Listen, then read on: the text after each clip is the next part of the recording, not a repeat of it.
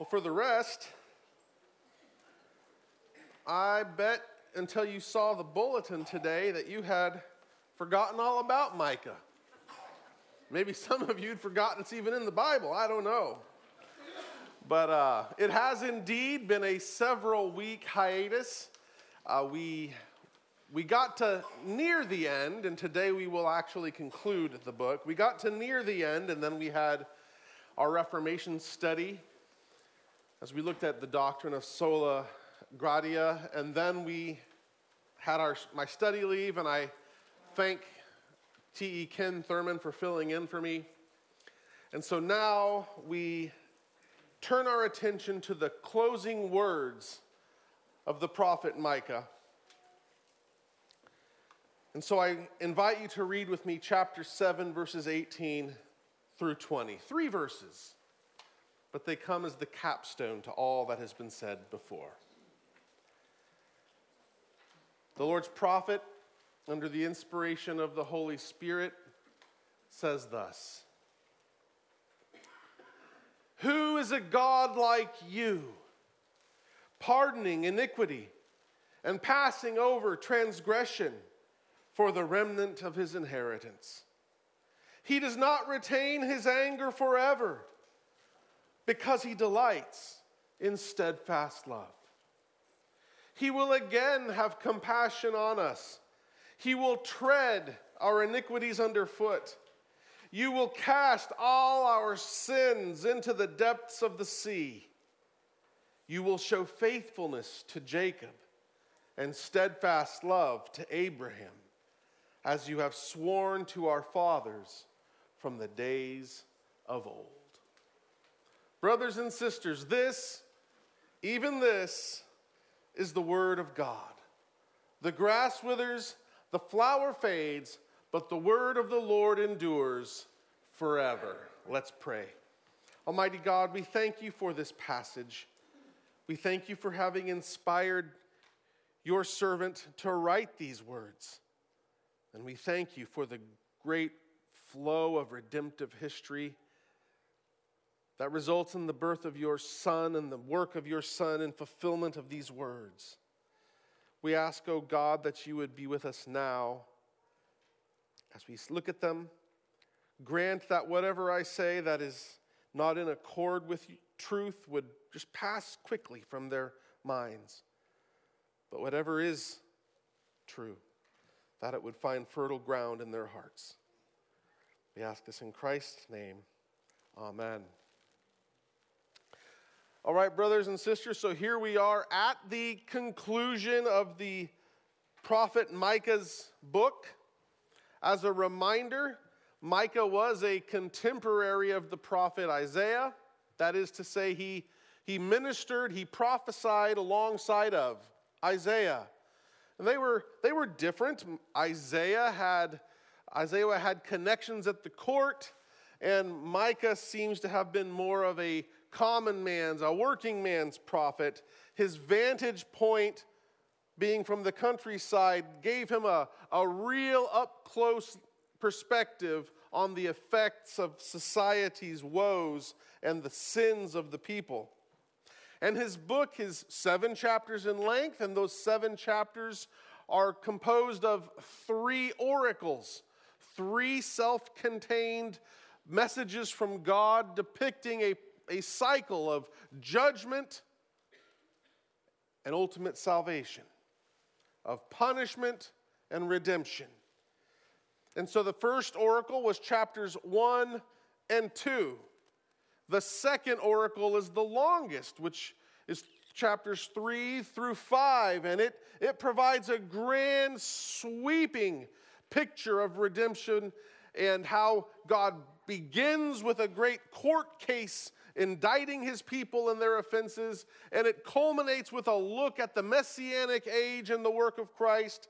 It's a wonder to read.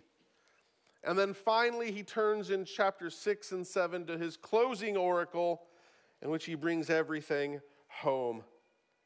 He commanded our attention at the beginning of his book by showcasing the fury of God's wrath.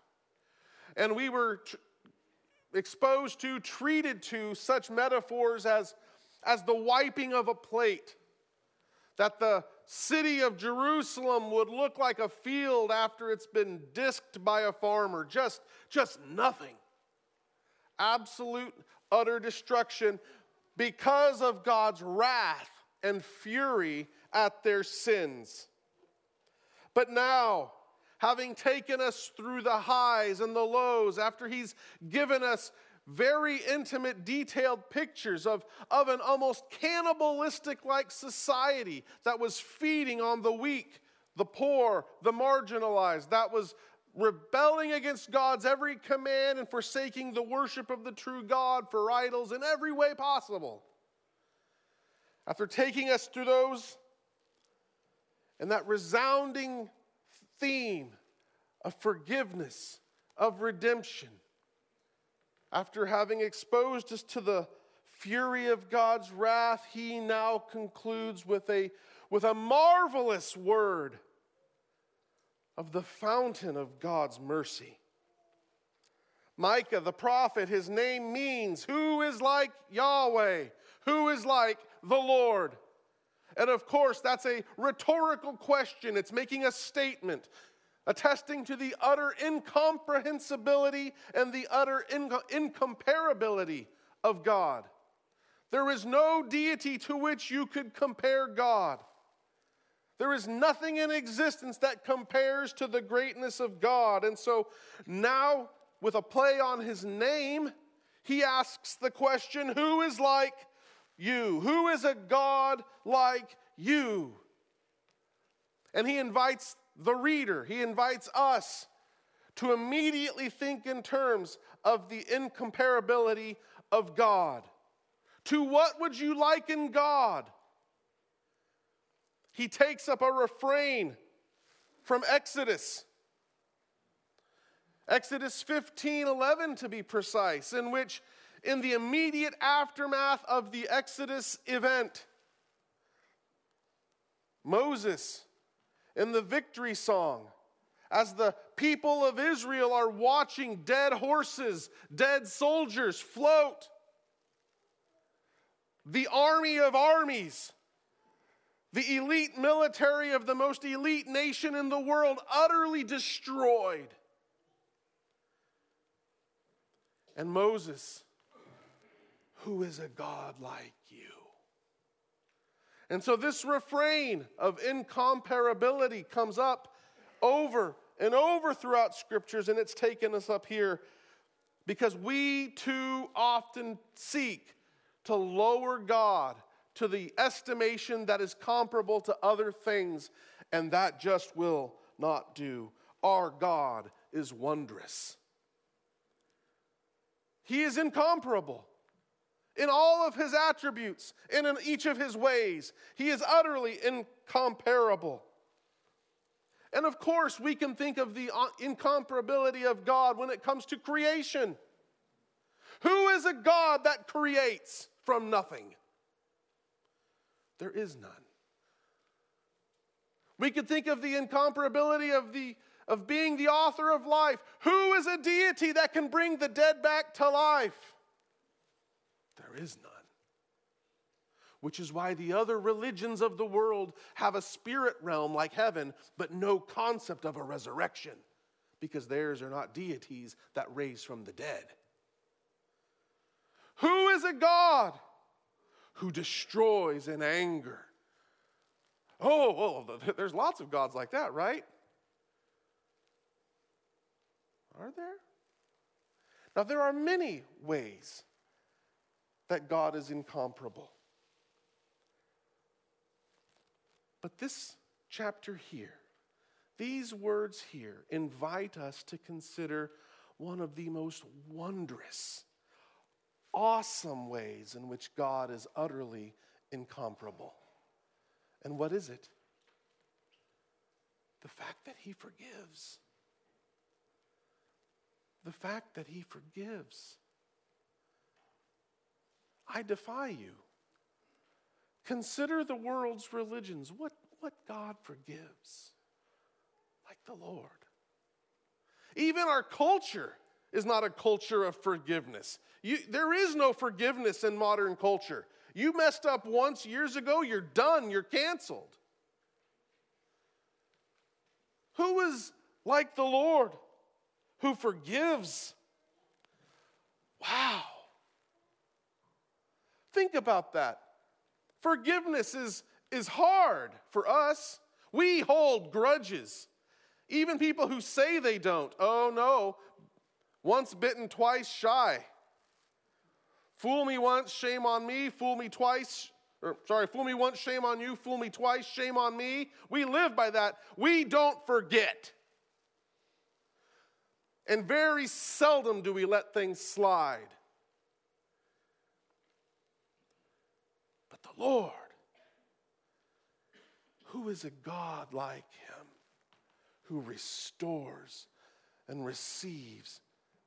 And he's uttering these words, not in response to, they didn't like me, they didn't show me the appreciation I deserved. They didn't pat my back for the thing I did. They said a mean thing to me. He's a God who forgives brazen rebellion. Brazen, open contempt. And so, this passage calls us to ponder the incomparability of the Lord and his forgiveness along three lines. First, from verse 18, we have his character. Verse 18 says, "Who is a God like you, pardoning iniquity and passing over transgression for the remnant of his inheritance?" Okay, so breaking that down real quick. Iniquity refers to what we would call sin. It's when something has been distorted. It's when something is not right. Okay, it's been twisted. You could dare say perverted. Okay, so there's sin and there's transgression, which has political overtones. That refers to rebellion, something that we would refer to with that term. Okay, so the totality of our little oopsies that twist and distort what God intended for good and our intentional acts of rebellion. The gamut is what he's saying here. Everything along the spectrum, and he does so, it's the remnant of his inheritance. Okay, so God is not a universalist. Understand that this passage, forgiveness is limited here to the remnant. Everyone else gets wrath. God is not a doormat. It is not God's occupation to forgive. Okay, understand that. When he forgives, it's a willed choice. But it's a choice born out of who he is. You see, he does not retain his anger forever. Why not? In the face of all this mountain of sin and rebellion, in this mountain of it, how could he not retain his anger forever? Because, it says, he delights in steadfast love. And this, of course, is a reflection back, or it reflects back to God's great self-declaration from Exodus 34. It's a very influential passage. In Exodus, Moses asks to see the Lord's face, and the Lord said, "No one can see my face and live. Show me your glory." And so, you know the passage. And here's what the Lord says. The Lord, a God merciful and gracious, slow to anger, and abounding in steadfast love and faithfulness, keeping steadfast love for thousands, forgiving iniquity and transgression and sin, but who will by no means clear the guilty, visiting the iniquity of the fathers on the children and the children's children to the third and the fourth generation. So the Lord, it is his character to show steadfast love. What is that? Well, that's the Hebrew word hesed. Some versions translate it loving kindness, loving faithfulness. It's a hard word to translate into just one English word. Our concept of love is so broad. You can speak of loving a hot dog, or you can speak of God loving you, and the word is the same, but it means very different things. But loving kindness, steadfast love, they're attempting to convey the Hebrew thought that, first of all, hesed is covenantal. It's a willed, intentional, relational disposition and action that's costly because it costs something of you to look over the offense of the party in that relationship that has wronged you. Think of your marriage. It costs you something to overlook the offense that your spouse commits against you. It costs you something when your child looks at you and tells you they hate you and can't wait to be out from under your house. It costs you something to overlook that. Okay? Likewise, teen, when your parent punishes you too severely for the offense and you're just seething in anger at how unfair it is, it costs you something to let that go. And to not go, I can't wait till you're in the nursing home and then I can just leave you there. Okay? Hesed is costly. It always costs the one who has been wronged. And God is the one who has been wronged. But hesed, in addition to being covenantal and costly, it's committed. You never, ever, ever have to guess where you stand. You never have to wonder, because of this, is this the last straw? Are they out the door? Maybe some of you don't have that level of certainty in your life with your human relational partners. Maybe some of you wonder, is this the thing that's going to push them away? And you know how uncertain and uneasy and scary that can be. But with hesed, man, it's set as solid. It's like the granite mountaintop on the horizon. It does not move. It's fixed. And so there's security. There's safety. And so because of this, because of God's covenantally committed, costly love, it leads him to be jealous for his people. And there is anger and there is discipline when there is rebellion. But there's never a discarding. So God does not stay forever because of his hesed. And understand what this means practically. I don't want to challenge the immutability of God, but understand this.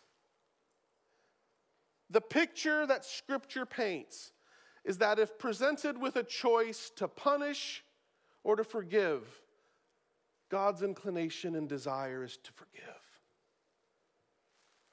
Okay?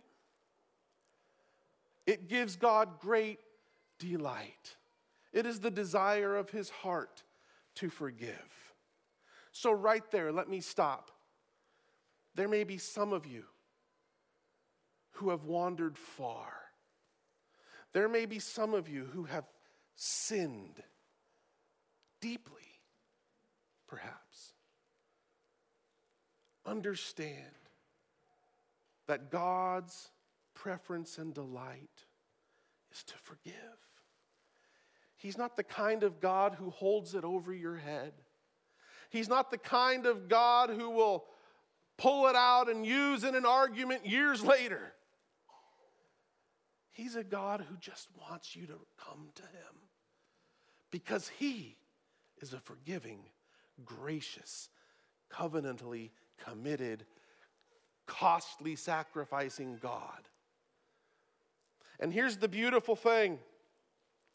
When we speak of God desiring and him being inclined to forgive, and how that's costly. The next verse actually paints a picture of him actually doing the work to make it possible for us to be reconciled to him. What does it say? He will again have compassion on us. How so, or in what way, or on what grounds, or how come? Look what it says. He will tread our iniquities underfoot. You will cast all our sins into the depths of the sea. Look at those verbs. Tread underfoot.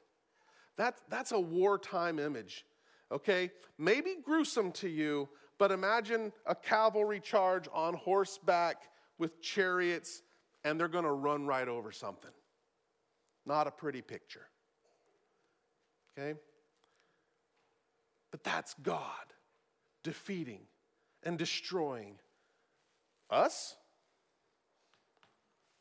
no, our iniquities, our sins are attacked and defeated by our costly saving God.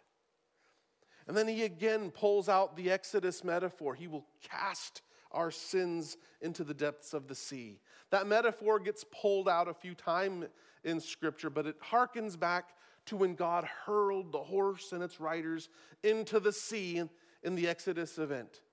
A complete drowning of them, never to be anymore.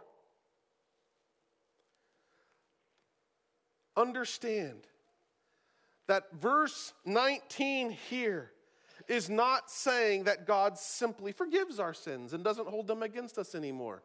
Though that's a true statement, this passage is saying that God will defeat and destroy and remove completely from sight our sins. Brothers and sisters, this is absolutely pointing us to the work of Christ,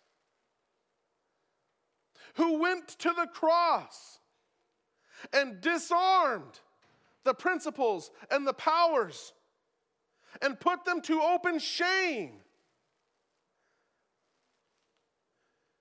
And I love that he includes casting our sins into the sea, far removed from us. I love Rock of Ages because it points at the twofold effect of the work of Christ on our sin. Be of sin, the double cure. Cleanse me from its what? Its guilt and power. And so Jesus doesn't just kill our sins. He throws them into the sea so they're not there anymore to be seen. And I think of Romans 6, which is a great argument of Paul about the fact that we have been set free from the guilt and the power of sin. But Romans 6:6 kind of summarizes and then he extrapolates. We know that our old self was crucified with him in order that the body of sin might be brought to nothing, which is a way of saying destroyed, so that we would no longer be enslaved to sin. And so the great prophet here paints a picture of this glorious day when our sins have not only been atoned, but that they have been defeated. All of the inclinations and pulls within us that lead us into doing and saying and thinking and feeling and being the things that God despises are dealt with and resolved and disposed of. That's awesome. He breaks the power of canceled sin. And then finally, we see that The Lord is incomparable in his forgiveness because he is faithful to his word. You will show faithfulness to Jacob and steadfast love to Abraham, as you have sworn to our fathers from the days of old. The Lord's always taken us back to antiquity, isn't he? He loves telling us to look back. And that's precisely because it's in the looking back that you can see the great trail of grace.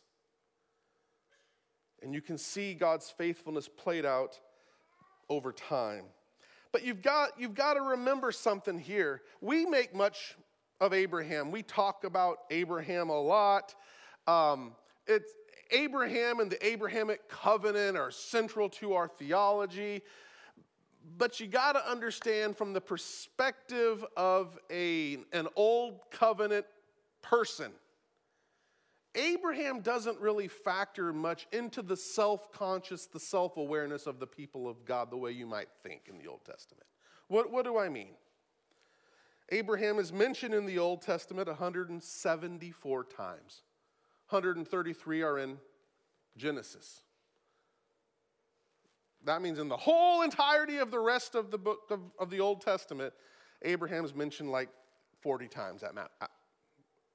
Okay?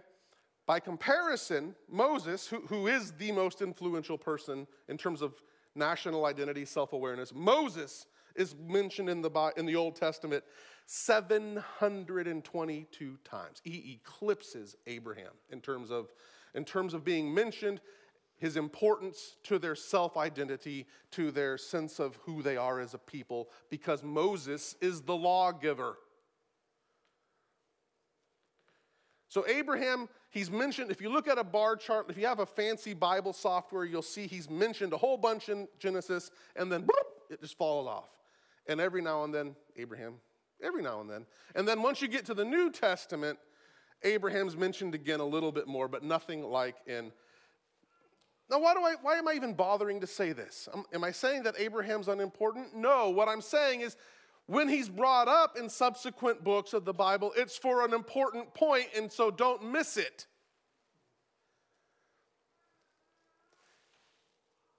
You see, they had lived now for a millennia under the law. For 4 times as long as we've been a nation, they were a nation living under the law of Moses. They'd seen good and bad. They'd seen prophets galore. They'd seen judges. They had kind of just settled into a thing, a status quo of living. And they weren't really focused on the prize. They didn't have their eyes on the prize. Why? Because all too many of them had lost sight of the promise. And that promise was given not to Moses, but to Abraham. And so whenever Abraham is brought up by subsequent biblical authors, it's always in reference to the promise. So to say to these people, Abraham, he'll remember what he said to Abraham. He's saying, wake up. It looks bad. The Assyrians are here, and they won't be, but then the Babylonians are going to be here, and that's bad, but wake up. God made a promise. He made a promise to Abraham that in him all the nations would be blessed. And so until that is fulfilled, that means there's something more to come, which means we're not all going to be wiped out. God is faithful to his word. And then that theme of God remembering his word to Abraham gets picked back up by a young, betrothed teenager named Mary in Luke chapter 1 in her famous Magnificat, in which she says, she's praising the Lord in Luke 1, 54 and 55. He has helped his servant Israel, in remembrance of his mercy as he spoke to our fathers, to Abraham, and to his offspring forever. God keeps his promise, and he wants you to keep that promise in mind. By remembering the promise, that helps you to have hope and confidence in the present with an optimistic perspective to the future, because God keeps his word. So objectively, this all comes together in the fact that Jesus came. And his work on the cross is finished. And we in him have been made complete.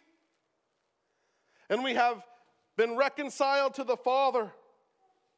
And we now look forward to the hope of heaven, to the promise of eternal reward. But subjectively, we apply this way.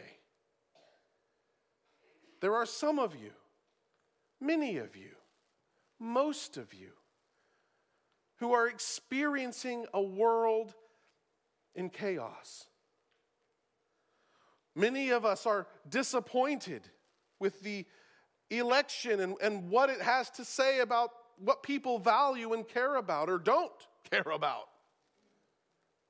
Many of us look at rising inflation and our inability to provide at the same level as we did even a year ago. And we see the epidemic level increase of anxiety. I saw the headline of the Houston Chronicle that childhood ER visits for mental health are at record-breaking level. And I'm like, and I wanted to cry almost. Children having mental breakdowns? They should be out swinging on a tire swing or something. Anyway, whatever.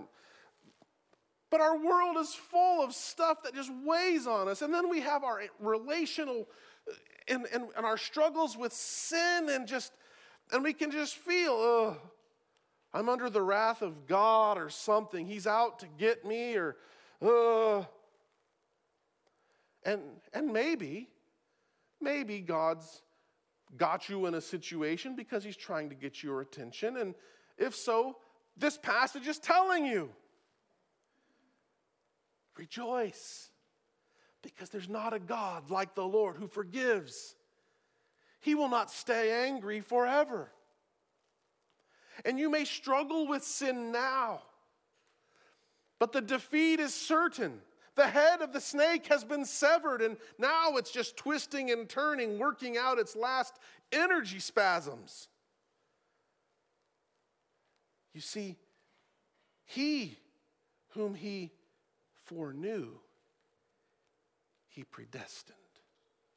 And those whom he predestined, he called. And those whom he called, he justified. And those whom he justified, he glorified. That's the Bible verse he doesn't overlook, but he doesn't speak about sanctification there, but that's where it goes right there. You're being sanctified. And so the sins that seem to have a great draw to you, by the working of the Spirit, lose their pull over time. And Christ redeems fully, completely, truly, deeply from both the guilt and the power of sin. Because his love for you is deep, wide, immeasurable. It's costly, it costs him, but he pays the price. He paid it in the nail-pierced hands of his Son.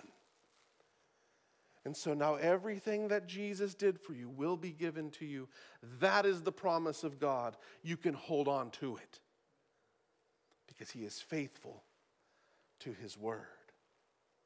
And so Micah ends with this wondrous look at God's forgiveness and how he's utterly incomparable, our God.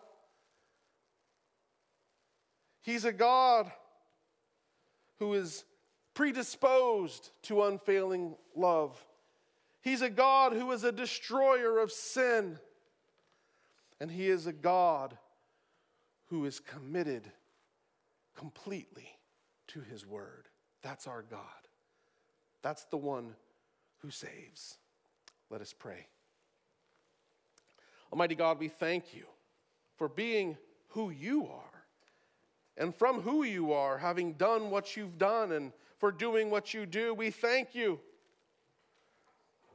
We ask that as we walk this path you have set before us, that we would do so with humility, but also with confidence, knowing that you are with us, and that everything in heaven and on earth is being governed by the Son for his glory and the good of his people, of which we are part. Lord, as we leave here today, grant that we would celebrate you and your incomparable forgiveness. And we ask that in all things you would be glorified and that we would be satisfied. In Jesus' name we pray, amen.